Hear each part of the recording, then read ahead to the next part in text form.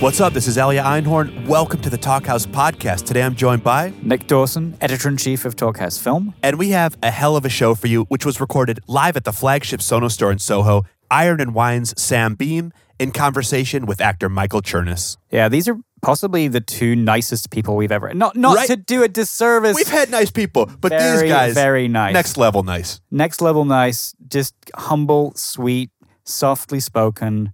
It's a cold day outside as we're recording this. I'm sure it will be when you're listening to it. This conversation is being huddled around a warm fire with a cup of coffee. It's a gentle hug from a friend. And these two are, in fact, old friends who we reunited for the podcast. Now, the occasion, Sam was in town with Iron & Wine performing that night. He's got a fantastic new record out called Beast Epic. And Nick, if I may, I'd like to play for the listeners a song that I premiered on Pitchfork Radio last year when Sam happened to stroll through the studio with an acoustic guitar and play it before it was even recorded. Check this out. This is a beautiful joint called Thomas County Law. Thomas County Law's got a crooked tooth. Every traffic light is red when it tells the truth. The church bell isn't kidding when it cries for you. Nobody looks away. Really nice, isn't it? That's lovely. Iron & Wine came to prominence during the aughts with the fantastic record The Creek Drank the Cradle, and for about a decade and a half, Sam Beam has been writing and recording absolutely beautiful songs, known best for their finger-picked, gentle delivery and a very graceful tackling of the bigger issues in life. As mentioned in this talk, a lot of his songs are about death, and Nick, I'm willing to postulate, I'm willing to say this guy just might be more goth than Bauhaus. Wow. Yeah. That's something I'm going to have to think about deeply. But that record made a big impact on me back when it came out. And the thing that I didn't know at the time was that he was a film professor. Right. One of the things they talk about in this conversation is sort of like the path that they took from, their creative origins to where they are now. Sam originally conceived himself as a painter who sort of dabbled in music as a hobby and then became a filmmaker and became a film professor when he had kids, of which he now has 5. And similarly, Michael defined himself early on as a theater actor, was very, very serious about his craft, but now his career in film and TV has totally taken off. And that's where I first saw him, Nick. I first saw him as Piper Chapman's brother in Orange is the New Black. Yeah, the stoner dude. The stoner dude. Yeah. The fascinating thing about Michael is that he's kind of been appearing everywhere, and you can sort of look back through his filmography and like the TV shows that he's been in and go, oh yeah, and I saw him in that and in that. And he sort of is this chameleonic person who, right now has come to prominence finally through just hard work and people wanting to put him in stuff. And what prominence? I mean, he's entered the Marvel Universe. For the first time, he is the Tinkerer. The Tinkerer. And of course, the movie Spider-Man Homecoming, which was a big deal this summer. Blockbuster. One of the movies of the summer. And life changes when you're in a Marvel movie. It certainly does. Now, Nick, the guys take in a lot in this conversation. One of my favorites is how Michael has actually woven Sam's music into the very fabric of his stage acting. Yeah, that was fascinating. And he also talks about the way that drama became a drug for him as a kid with like the plays of Sam Shepard and David Mamet. We hear about the truth of Michael's career, which is that it's all been designed to freak Sam out. I believe it. And we also hear about Sam, who has, of course, his roots in film and his plans for a film project in the very near future. Very cool stuff. Should we roll the tape? Let's do it. Hey, Michael. Hey. How's it going? Full disclosure, Michael and I have known each other for a while. Yeah. So this is more of but we haven't seen each other for a long time. No, so this is just a catch-up that people are now listening to. Catch-up. Yeah, catch-up. Yeah. You look great. Well, thanks. Yeah. So do you. The beard is in full bloom. Yeah, it's at that end of summer, kind of giving it all it has. Giving it all. Tired, but let's move on. Sure, yeah. So you've been really busy, though. We were catching up a second ago and just realizing that in the meantime, between last I saw you in LA and now, you've been super busy. I've been super busy. Very, very gratefully. I'm married since I saw you last. Yeah. Yeah. Yeah. So much. That's a whole other conversation. Yeah, that's a whole other conversation. Yeah, things are good. It's all been it's been sort of a wild ride the past couple of years that we were sort of saying earlier, but I feel like my career has like taken on this whole new chapter that I didn't always see coming. I sort of started in the theater. Yeah, that's what was. We were talking about, sorry, just to catch you up on a previous conversation, but let's start it now. We were talking about how last we had seen each other, you were doing more theater stuff and dabbling in film work, getting a lot of indie work here and there and stuff. And now I told you earlier, it's like you're always sneaking up behind me. You like catch me by surprise in like every other movie that I see or TV show or something. So I was just always, oh, look, there's a friend I know. That's why I do it. Playing an evil person. What is happening? Yeah. My whole career is just, designed to freak you out. And, well, I guess I'm just more interested in what, besides your machinations of how to scare me, I was curious what your expectations were, and now that you're on this other side and really busy and have moved and have gotten married, you have all these new experiences to fill me in on.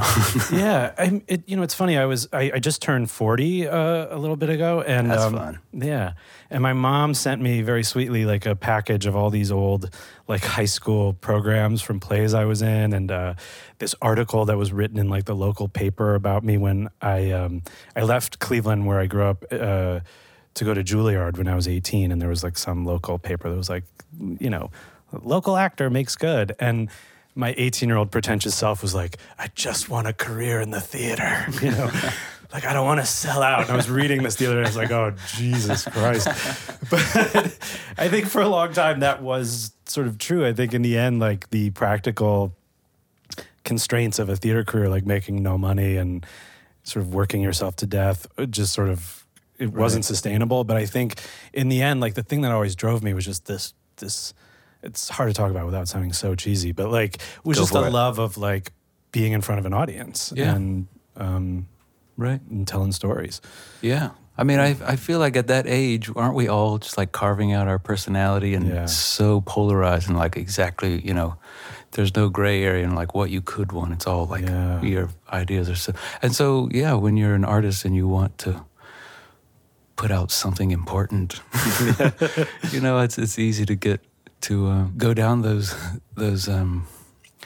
I have no idea what I was going to say, but I remember that well, I imagine feeling. You must not have seen your career path. No, I remember wanting to be a very serious artist, though. Yeah.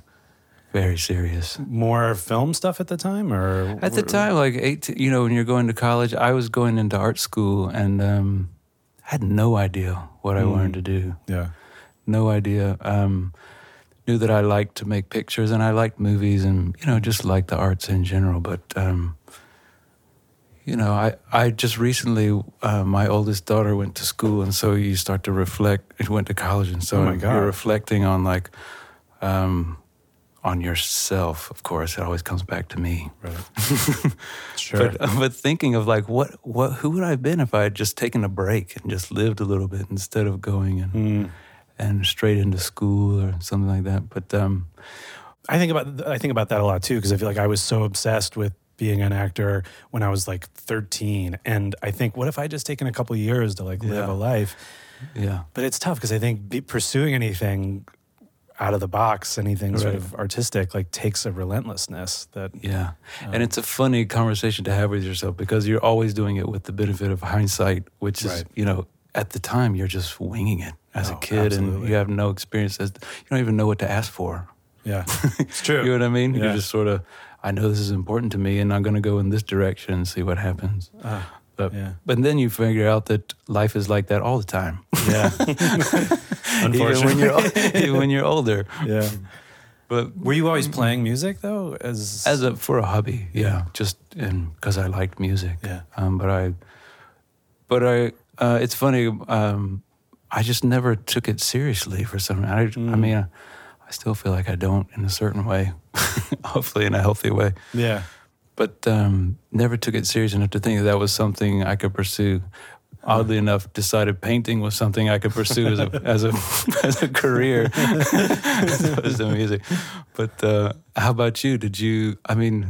I feel like if I had been an actor, I would have been in the exact same spot as you were going, plays are where it's at because you feel like the idea is that's where people have more integrity or something. It's not mired by trying to sell something.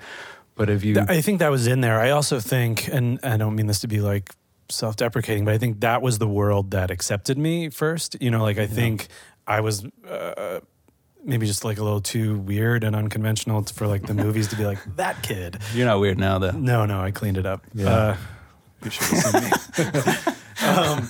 But I think I just found the voices that I was drawn to were like the young playmakers that, and were really just pals of mine at the time. It wasn't like a playwright I've done a lot of work with is this guy, Adam Rapp. And, at the time, he was just a guy that I knew who I liked hanging out with, and we would get beers together. And then eventually, his work started getting done, and he would put me in his little plays, and it just was this relationship and this collaboration that just took shape over time in this really sort of organic way. Right. At the time, you thought there would be some moment where you went from where you were at and wanting to be somewhere else to that place where you wanted to be, and you found out that it just happens and you don't recognize the transition. Yeah. I felt that way. Looking. Yeah. Yeah, I felt that way too. For me, I'm a huge fan of you and your music. And one of the things that I feel like you do so well is transition. Like, I feel like I've seen you in a number of phases from like very intimate sort of solo stuff to full band stuff to your collaborations with like Calexico and I feel like you've been able to, and I don't know, I want to hear maybe it's because you didn't plan this life out for yourself that you've been able to sort of not reinvent yourself, but to stretch yourself as an artist continually. Well, thanks. Yeah. I mean, it's been an important thing to me. Can't tell whether I'm like always reaching for something new or just get bored with what I'm doing.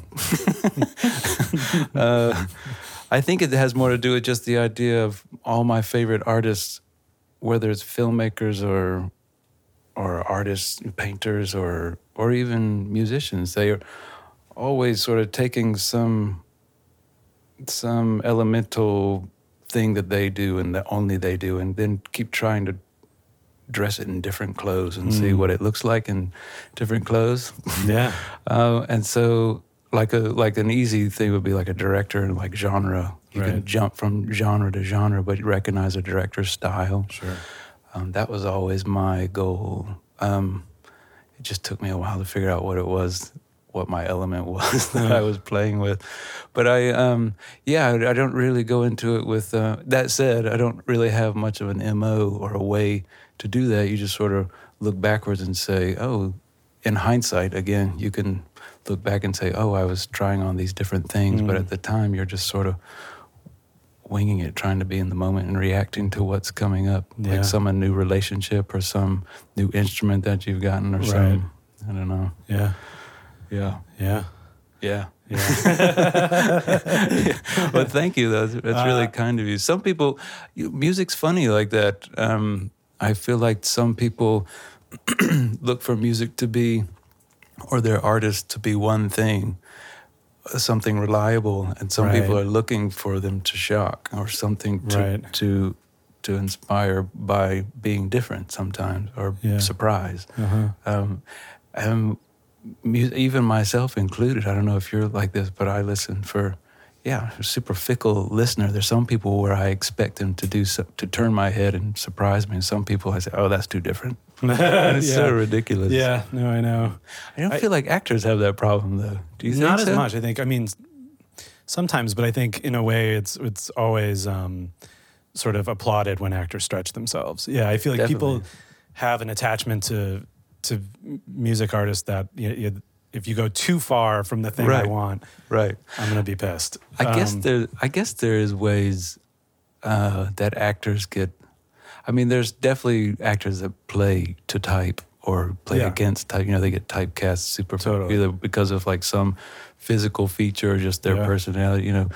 But at the same time, they're asked to butt up against it a lot more, I think, than musicians. Yeah, much more. Well, I think maybe the difference is we're directly selling ourselves. Like you, you at least have like a song to hide behind or an instrument to hide behind. But I'm like, hey, what about this guy? It's like, do you feel like burdened? Like, are there songs that you feel like people want you to sing every time they come see you? And well, it doesn't feel like a burden to me. I mean, I feel, there's so much music out there. I mean, there's so much music that in a certain way you feel blessed that people are just still paying attention because there's so many options. Good Lord. Yeah, I mean, do I need to play Flightless Bird again? No, not for myself personally, but it's a fun job to get up and play something that, it feels like a blessing in a lot of ways. It would be one thing if I had to like read a 300-page novel every night that people wanted to hear, but it's a 3-minute song. So I would pay to hear you read a 300-page novel. You're going to get pigeonholed for that now. That might take a while to happen. But you have a really deep catalog. I mean, you've got a lot of songs at this point. Yeah, and I don't feel like I do. And I don't feel like burdened by any of those songs. I don't feel like you were saying, I don't feel like I have to get up and play a certain role. I just get up and sing a song that that I wrote. I didn't have to like put on a persona. But at the same time, there are definitely songs that I didn't. But I also get to not play them. I can also just put them away for a little while and do something else. Yeah. But so what else has been going on? I feel like I'm catching up. And you've been in like Spider-Man. You've been in like I'm in the Spider-Man, the little indie film Spider-Man. Up and coming superhero. Yeah, it's doing okay. A couple of people have seen it. Did you know about the Tinkerer? I didn't know about the Tinkerer until you became him. Until I became him. Until they called me. He's a cool guy. He's one of the. It might be the first time anyone's ever called the Tinkerer a cool guy. He's one of like the OG villains for Spider-Man, though. He was in those like very first issues. He and the Vulture, who Michael Keaton plays, are like two of the like old school Spider-Man baddies. And in the original comic book, he's sort of this like skinny, bald, old scientist type guy. I see why they typecast me again. So in our 2017 version, he's sort of like a tech geek kind of guy. But it's just cool because I feel like the folks at Marvel are just really doing something interesting now, where I feel like they know that they have this rabid fan base that's paying attention, and so they tease them, they give them what they want sometimes, they turn it on its head, they like have all these hidden clues and Easter eggs, they call them, in the films. And so you really like, a layman who knows nothing about the comics can watch them and be interested, but then somebody who's obsessive about it can also get a bunch out of it too. How did the Orange is the New Black bit come about? How's that been? It's funny, sort of when we were talking earlier about friends and relationships that you just don't know what they're going to turn into. A playwright friend of mine, Nick Jones, was on the writing staff for the first couple seasons. And the story he told me, at least, was that when they were sort of pitching the idea for the first season in the writer's room, they decided that Piper was going to have this sort of like hippie, long-haired brother. And he says they had like sort of an idea wall. And when they were like, who should it be? Like, what should he look like? That Nick Googled a picture of me and he was like this guy? And they're like, yeah, sure, put it on the wall. And then when it came time to cast it, they're like, who are we going to get to play this brother? And he's like, well, what about that guy who's on the wall? And they just called me and offered it to me. And I had weirdly played the actress Taylor Schilling, who plays Piper. I had played her brother on a different series before, on this NBC hospital drama called Mercy. So I just figured they're like, get the guy. That's how I was assuming it came about. Yeah, I was just assuming. Yeah? Yeah. You were a big Mercy fan? I forgot about that. Right, I sent you that Mercy t-shirt back in the day. Yeah, so it was just like totally out of the blue. And That's crazy. I feel like that's how my career has worked in a lot of ways. Is like, you know, it all came sort of through weird channels. It wasn't just like I auditioned for it and I got the part. Right. Yeah. You know, If someone was to ask you, how do I get from point A to point B? Yeah. It would say you just be nice to people. Just be nice to people. Go out for beers with them. You know. But else, you know, take it seriously. Yeah. You know, I think that's a given, I guess. Yeah. I mean, I've been extremely lucky in that way too. I mean, you know, And also be lucky. yeah, be lucky, be nice, and you'll have a good time. Yeah. I don't know if you know this. I can't remember if I ever told you, but your music has often been a direct sort of inspiration for me. And I did a play, a beautiful play by a playwright, Annie Baker, a play called The Aliens, and in it I had to go through like some pretty big emotional gymnastics, and between Act 1 and Act 2, one of the main characters, who's my character's best friend, dies during the intermission, basically. Oh, wow. And I would listen backstage during intermission to Dead Man's Will Oh, wow. and The Trapeze Swinger and a couple of your songs that just would Just to break you. just break my heart and make me cry and Just to get you in the mood. just get me in the mood and make my acting easier. So I often have your voice in my head when I'm working Wow, on that's something. cool, man. I didn't know that. You Yeah. didn't tell me that. You're so cagey. Yeah. Well, it's a weird thing to be like, hey, man. I find that a lot of people don't know how to talk to me about my music. Because it's not like a jokey, fun place to talk about. It's a private place where it usually meets them. Yeah. Well, music's hard Which to is talk about cool. in general, and especially, I think. Yeah, that's true. Yeah. That's true. But yeah. Well, you write these, I used the word intimate before, but I also, in thinking about you today, I feel like you write songs that are, for me, in the best way, sort of timeless. Like, No, thanks. I feel like you're not writing about pop culture or cell phones. Not or, yet. You know, yeah. Not yet.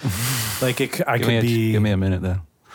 Yeah, I feel like, thank you. Yeah. By the way, I don't mean to interrupt you when you're complimenting me. No worries, But at the same time, I do feel like those things are kind of boring. I don't know. They're not boring because I am thinking about them all the time. But there's seems to be a certain set of rules when I sit down to write. Yeah. And it has its own rules, different from the rules of when I'm having a conversation with someone or just going through my thoughts in the day. When I sit down with a tune in mind, and I like to joke and like cut up with my friends. But I don't seem to be able to find space for that in songs. When I sit down to write a song, it seems to have to be about life or death, heavy things.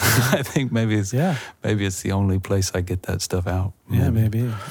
But I do feel like songs are good for that, because I don't know, songs have so much space. You could do anything in a song. You can express any emotional content you want to in a song, whether you want to scream for joy or scream in pain or scream for.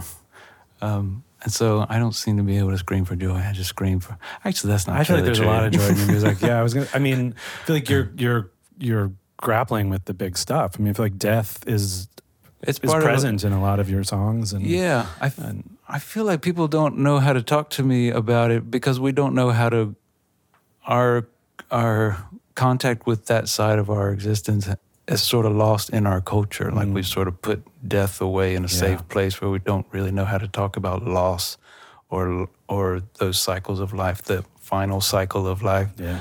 And I found a safe place for myself writing about it. But I don't always know how to talk to people about it. And then when people do try to talk to me about it, I'm always like, I don't really know you, but I'm glad this song, touched you in a way. It's a strange, relationship I have with putting those that content out into the world, but also being removed from the people that it reaches. It's a strange thing. Yeah.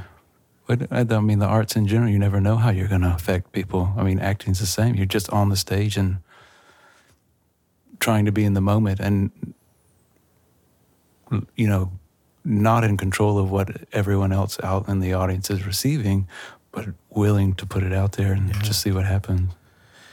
Yeah, and just riding that wave. I mean, it's like I don't know if you feel the same way about performing in front of. I feel like when I'm in front of an audience, it's just like I there's so much relinquishing of control that I have to do. Like, it's just like I can just do my job, but it's not up to me like what your experience of this is. And yeah. I think that's what art is like in general, whether it's acting or music or the visual arts in general. I mean, that's kind of our job. It's just to not answer every question, but just pose the questions and put it out there and just create a dialogue instead of saying, I have all the answers. Would you like to hear them? Yeah. I don't know. That's my favorite type of art. What do your kids think of what you do? Well, I have a bunch, and so they It varies. Yeah. You have 5? Yeah, the oldest one is 19, and she's gone through the whole gamut of it. Like, it's cool, Dad. Gets to do these cool things, or like, man, I wish my friends would like me instead of just my dad's Twilight song. To all the thing. Now it's just part of her experiences. Walking around this planet. Her dad does this for a living. And so, but at the same time, I feel like she has the benefit of seeing the reality of what that kind of life is, where when I was growing up, listening to my heroes going like, man, I wonder what their life must be so, romantic or just magical. And she's like, yeah, magic is... which is good, I think. It's She's really healthy. Yeah. She's really creative and but has a good sense of like what that kind of life is like. Yeah. Much more so than I did, just running into it blindly. Yeah. Man, I remember that time. If I could go back to some time in my life, it would be art school. Really? Oh yeah. Just, knowing what I know now, you'd be like, just so fun. Just killing it. Was that what, you went to Juilliard? Yeah. What was that like? That was weird. It was so Juilliard. It's a different place now. It's like much more, I think, sort of touchy-feely. But at the time, it was like very, it was sort of very competitive and kind of dark. Like it was sort of like Isn't that good prep though? Yeah, in a way. Yeah, in a way. But I think it also broke a lot of people. Yeah. There were a lot of talented people who I feel like, I think they try to break you down, and the idea is that they'll build you back up. But some people that don't build back up. Forget that part. Yeah. Oh, we just ran out of time. Sorry. Broke you down, but you'll figure it out. Good luck. What were we going to do? What was next? Yeah. Next class. I do feel like that's important, though. I mean, I feel like most personality, well, that's a tough one because, I do feel like creative types need to be nurtured, but at the same time, given a realistic outlook on how things are going to be. Mm-hmm. That's tricky. Yeah. But at the same time, I feel like most people who are really serious about it, and to be successful at any art, you have to just love doing the thing, and they'll do it no matter how their instructor screwed them over or lifted them up. Yeah. I mean, I think training for me pushed me in a way that I never would have pushed myself. Yeah. I feel like I was given sort of parameters, and a certain amount of restriction was helpful for me, especially when I was younger. But at the same time, I feel like when I was in school, I felt like there was a right way to do things. Like there was a right way to talk and stand and be, and a right way to be myself. And then I got out of school, and I was like, oh wait, there's a million different ways to do this. Definitely, That's definitely a part of life. Yeah. Feeling that right, or the right way is a pretty subjective idea. Yeah, man. Yeah. Did you always know that you wanted to go to acting school? I mean, I know your mom kept the clippings, but she kept the clippings. I did. I think I was sort of like a nerdy spell as a kid in like junior high, and the theater in the beginning was like, that was the community that sort of accepted me. And, but the first play I ever did, it was just like, ooh, yeah, give me more of that. And I immediately started taking classes at this children's theater school just outside of Cleveland, where I grew up, and it was kids from all over the greater Cleveland area, and there were like weekend classes, and that's where like the bug really bit me. And there was a guy who was a couple years older than me, and he got into Juilliard, and so he was a senior when I was a freshman. And I really kind of just wanted to be him. Like he was this cool guy, and he would come back in the summers. Did he do his eyebrows like that? Yeah, he did. Yeah, that's why I do that. He was just like, he like wore like a leather jacket and like smoked cigarettes, and it was just like, it's so dumb. But like, and he introduced me to like Sam Shepard plays. Like I was doing mostly like children's theater. I was like doing like Hansel and Gretel, and he was like, "Here, read this." I was like, holy shit. This isn't Hansel and Gretel. Right. He dosed me with words, and first one's free. Right, exactly. Do you have any more of those David Mamet plays, man?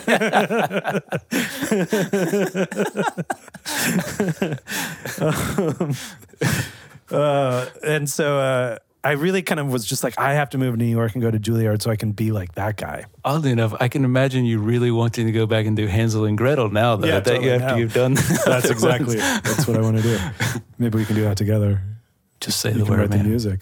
You got my number. Just call me. Great, cool. I will. But I'm sorry. We keep digressing and we keep on having this private conversation. I'm sorry for forgetting that I was supposed to be talking to the thing. There's no right way to do this, Sam. Yeah, right. Subjective. Yeah, exactly. But Juilliard, did you? So you knew that you wanted to go, and when you went, did you say, "This is me"? Yes. Sort of. I think I had no idea what I was getting myself into. I think I knew that I wanted to study acting, and I knew I wanted to be in New York. And the program at Juilliard, it's a mix of. There's some people who were right out of high school, but then there were people who had completed 4 years of college, and for them it was sort of a master's situation. There were people who had been professional actors for a couple of years. I think the oldest person in our class was 32 when I started, and I was 18. And so I like faked being older for like, it was like this thing of moving to New York from Cleveland and being around all these older people that I think it took me a while to be authentic. Like I was just like, I'm going to pretend I know what you're talking about. Like I'm going to lie and say I've seen that movie. Oh, we're not supposed to do that? Right. I feel like I do that still. I'm teasing. But yeah, I mean, but you're also at this age where you're still carving out who you're going to be. I mean, creating your identity. Yeah. It's a funny time to be at such a serious, like making serious choices when you're don't have a whole lot to fall back. But anyway, I'm sorry. No, that's exactly right. Yeah. I mean, what about you? We've talked about. I went to art school, and it was a similar thing where we're all like 20 years old and trying to be amateur philosophers. It was ridiculous. And a lot of teachers were either the same polarized thing, super inspiring, or just beat you down. Mm-hmm. And what I gleaned from the whole thing by and by was that you just have to fall in love with what you're doing.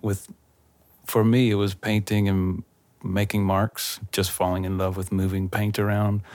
And then I eventually got into filmmaking and followed that rabbit hole. But also how people's criticism and that social atmosphere is fun and also horrifying and bludgeoning for your art. But at the same time, all those things are valuable because you learn that everyone has a different opinion, and like we were saying before, right is a subjective idea, and it's really like you have to find what you like, and just do it as much as you want to.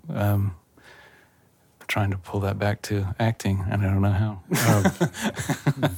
No worries. But you did. So then you were teaching film. Yeah, like I said, I went down to the rabbit hole and then got into filmmaking, and was doing production stuff. And when my kids came along, started teaching because the hours were more friendly to having kids than production hours because they get a little long. Yeah. And I was always like naively of the idea that those who don't do teach.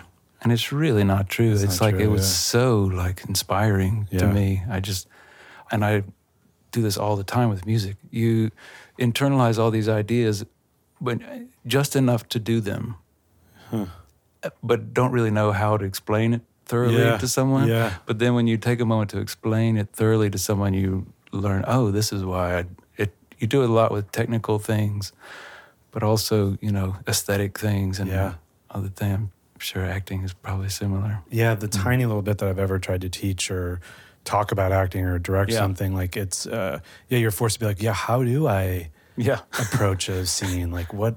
Right. It's so much of it is instinctual, but to actually have to then verbalize it, I think it refines and crystallizes your process for you. And break it down. So that was a really rewarding experience. Glad to not have to do that now, but it was a lot of fun and really rewarding. You've talked to me before though about maybe making a film someday. Are you interested? Yeah, always. I have a writing partner in Austin. We keep dabbling with screenplay. My problem is I have a hard time multitasking, and I've always been really focused on writing songs, and always wanting to do music, but never putting the songbook away long enough to dig in, because it's a long, huge process. Yeah. But I feel like I'm getting to that point where this is the first time I don't really have another record in mind. I'm just sort of living in the moment of putting this one out and playing these songs, and then working on some paintings and preparing a movie. Yeah, there's a couple books like the option. Yeah. I was always like, writing is kind of my thing. And I was like, finish one of these screenplays. But finishing screenplays are hard. Oh, yeah, man. Finishing things are hard. Oh, yeah. Yep. Mm-hmm. Songs are easy. Songs are easier. They're short. Yeah. I watched the 2 videos for your new record. Oh, thanks. You're good in them. You're doing some acting there, buddy. It's nice. Oh, yeah. Oh, yeah. So acting it up. Yeah. Yeah. I'm always so shy. Those things are so hard. Oh, you're so good. Oh, yeah. Well, I don't know. Maybe I just don't give a fuck anymore. I just like, your camera's that's the on. key, Okay. I think. Yeah. It helps. But I always have a hard time. I feel like it's also just always in my head. I have a hard time. I've always loved plays and productions, but always stay behind the camera because I can watch what's happening and think about it and then adjust instead of like being in the moment and just, you know what I mean? Reacting, I can always tell, but there's a lag between and I feel like people I act against feel the lag too. You know what I mean?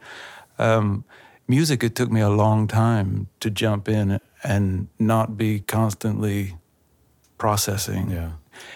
I think that's why I just loved recording for so long, because it was making something, thinking about it, doing it again, or changing it. But you live and you learn.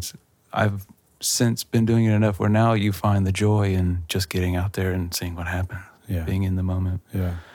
But so I'm always jealous. I have to imagine, I don't know, this is maybe sounding like a stupid question, but when you were making those original like recordings just at home, because I used to play music with my friends and like make home recordings, but like were you like, this is so dumb, but were you like, I'm onto something here? Or did you have a sense that what you were making was special? Or I mean, I liked the way it sounded. I couldn't really, you're just sort of in it too, smelling your own breath to really know what value it is outside of just doing it. I mean, I liked lots of music, and I could tell it was different than the other things I was hearing. Not terribly different, but, unique enough. And I knew that was something that I really liked doing, so it was worth spending a lot of time on. Yeah. But no, I mean, I didn't really have much of maybe I don't always have quite enough self-awareness. Sure. Maybe that's how I get by. Yeah. I realize it's sort of like an odd question too, because it's, you're having to look back knowing everything you know now, but like maybe it's because you were sort of consciously sort of being able to sort of re-record and be in private with it. But I remember first hearing your first record and just feeling like it was unlike anything else that was out there at the time, because it was it felt so personal, and it felt, it had that great quality of like someone making something that felt important to them, but it didn't feel like over produced and overwrought. And Oh, right. Oh, that's cool. I didn't.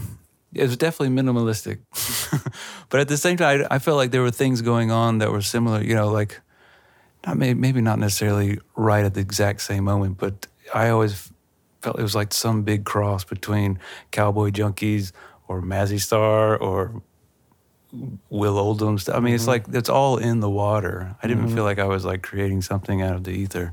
It was just drawn from a lot of different things. But I felt like maybe just my vocal approach and how it all kind of weaved together maybe made it feel, along with the subject matter, maybe made it feel like its own thing. But yeah, it never felt totally unique to me just because I knew all these other things that were sort of swimming in similar water. You know what I mean? But I guess, I guess it's like movies, though. You can say like about this heist movie, and then there's like all these other heist movies that are like great, but not that one. Yeah. There's just some of them have their own. And I don't think that's something you can really plan. You just sort of in hindsight, I didn't have any plan about it. You're just doing what you. And maybe that's what I sense in your music too, maybe that's more what I mean. It doesn't feel like someone who's like got this like agenda, and it's like, and now I'm gonna get lack of self-awareness. That's there what it I is. mean. Yeah, that's the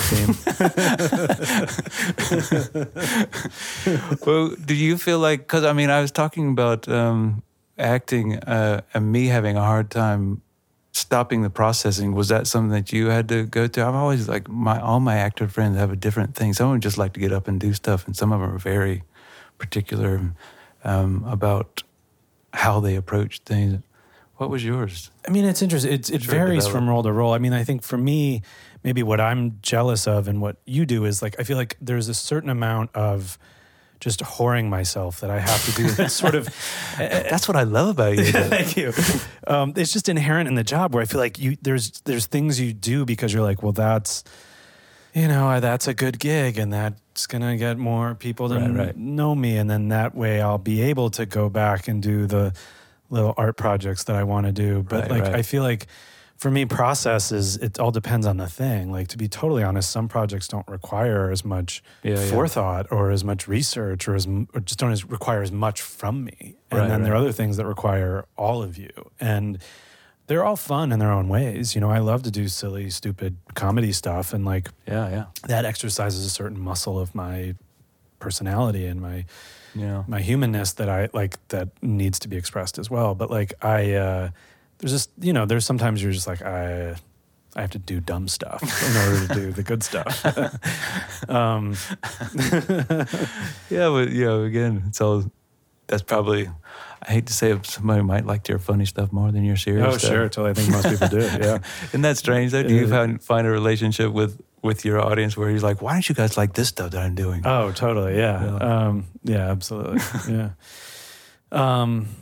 Yeah, and it's hard because I feel like the character on Orange is the New Black is sort of this, I love him, but it's like, that's still the thing I get recognized the most for, and he's like sort of like a hippie stoner. Pretty popular show. Yeah, some people have seen it, but it's, I don't want to be that sort of like hippie stony brother all the time. No, it's you want to be able to express the full spectrum of all the things that you can do. Yeah. I mean, the actor I always come back to is Philip Seymour Hoffman was like a big hero of mine. And the way that he was able to be a quote unquote character actor and play all these very different kinds of people. Right. But it always felt like there was a authentic part of Phil that was coming through them too. It wasn't like, now I put on some glasses and grow a funny mustache and I'm a different person. He would change physically, but he would also channel some part of his truth through it. And, and make these sort of characters real people and, people that you could really believe in and get behind and, definitely.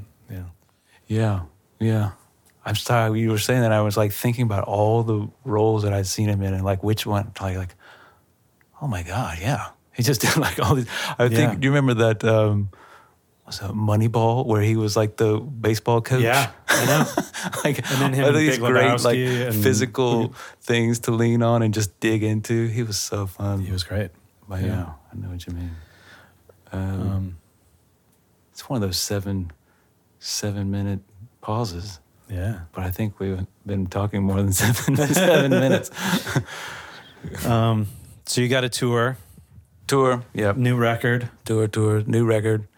Yeah, this has been a fun one. It feels similar to some of the older records, just it's more sparse in the approach, but it doesn't really feel like walking backwards. It feels like following a circle around to the same place, Yeah. which is kind of a fun way That's great. to get back to that stuff. Yeah. What do you got coming up? You doing the Patriot thing? Getting ready Season to 2 go? of Patriot, we're going to shoot in Paris. I don't know if that was a spoiler. Shit, maybe I'm not supposed to say that. You're fired. Whatever, doesn't matter. Just got fired. Paris, Texas. Paris, Texas, yep. Harrisburg, Virginia. Right. Paris, Ohio. So I'll be doing that. And I'm on this Netflix show called Easy, which is really one of my favorite things that I've done in a long time with this filmmaker, Joe Swanberg. And it's all improvised. Oh, wow. And it's an anthology series. It all takes place in Chicago. And every episode is a different group of characters. But Well, that sounds perfect for what you were talking about before. You get to stretch out and do lots of different things. yeah, I mean, it's different actors. In every you don't get to episode. play I don't get everyone? to play every character, no. I I see. should. Where's your phone? Let me call them. Yeah. Let me. Yeah. Anyway, so I did. That's I exciting, did though. some more of that, and Yeah. yeah. You know, schmacked in a way. Well, you are easy. Yeah. Horn Thank it you. out. Thank you. It's good to see you, man. It's good to see you, man. Yeah.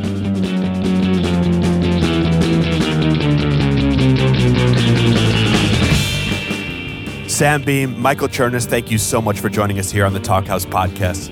Yeah, that was great. And if you want to get a little touch of Chernus, Easy Season 2 is now on Netflix. Spider-Man Homecoming is available, wherever you get your DVDs and Blu-rays and all that jazz. And I am personally looking forward to seeing The Kindergarten Teacher, Michael's new movie, which will be at Sundance. And I will be there at Sundance. You're going to catch this one in next year. theater. Yeah, it'll be fun. Listeners, make sure you check out Beast Epic. This is going to be on a lot of best of the year-end lists. If you enjoyed today's episode, head over to iTunes and Stitcher and subscribe. Every time you do, it helps somebody else find the podcast. Pretty good. Pretty good, yeah. And for a video version of today's podcast recorded live at the flagship Sonos store in Soho, Manhattan, head over to our YouTube channel. We got a bunch more Sonos stuff there, video essays, more conversations. It's kind of great. Nick, you're kind of great. Thank you. And also kind of great is our Facebook page, Our Instagram, Twitter, and of course, just go to talkcast.com and just revel in all the awesome written content we have there as well. listeners, go revel. Today's talk was recorded and co-produced by Mark Yoshizumi. Thanks, Mark. Happy holidays.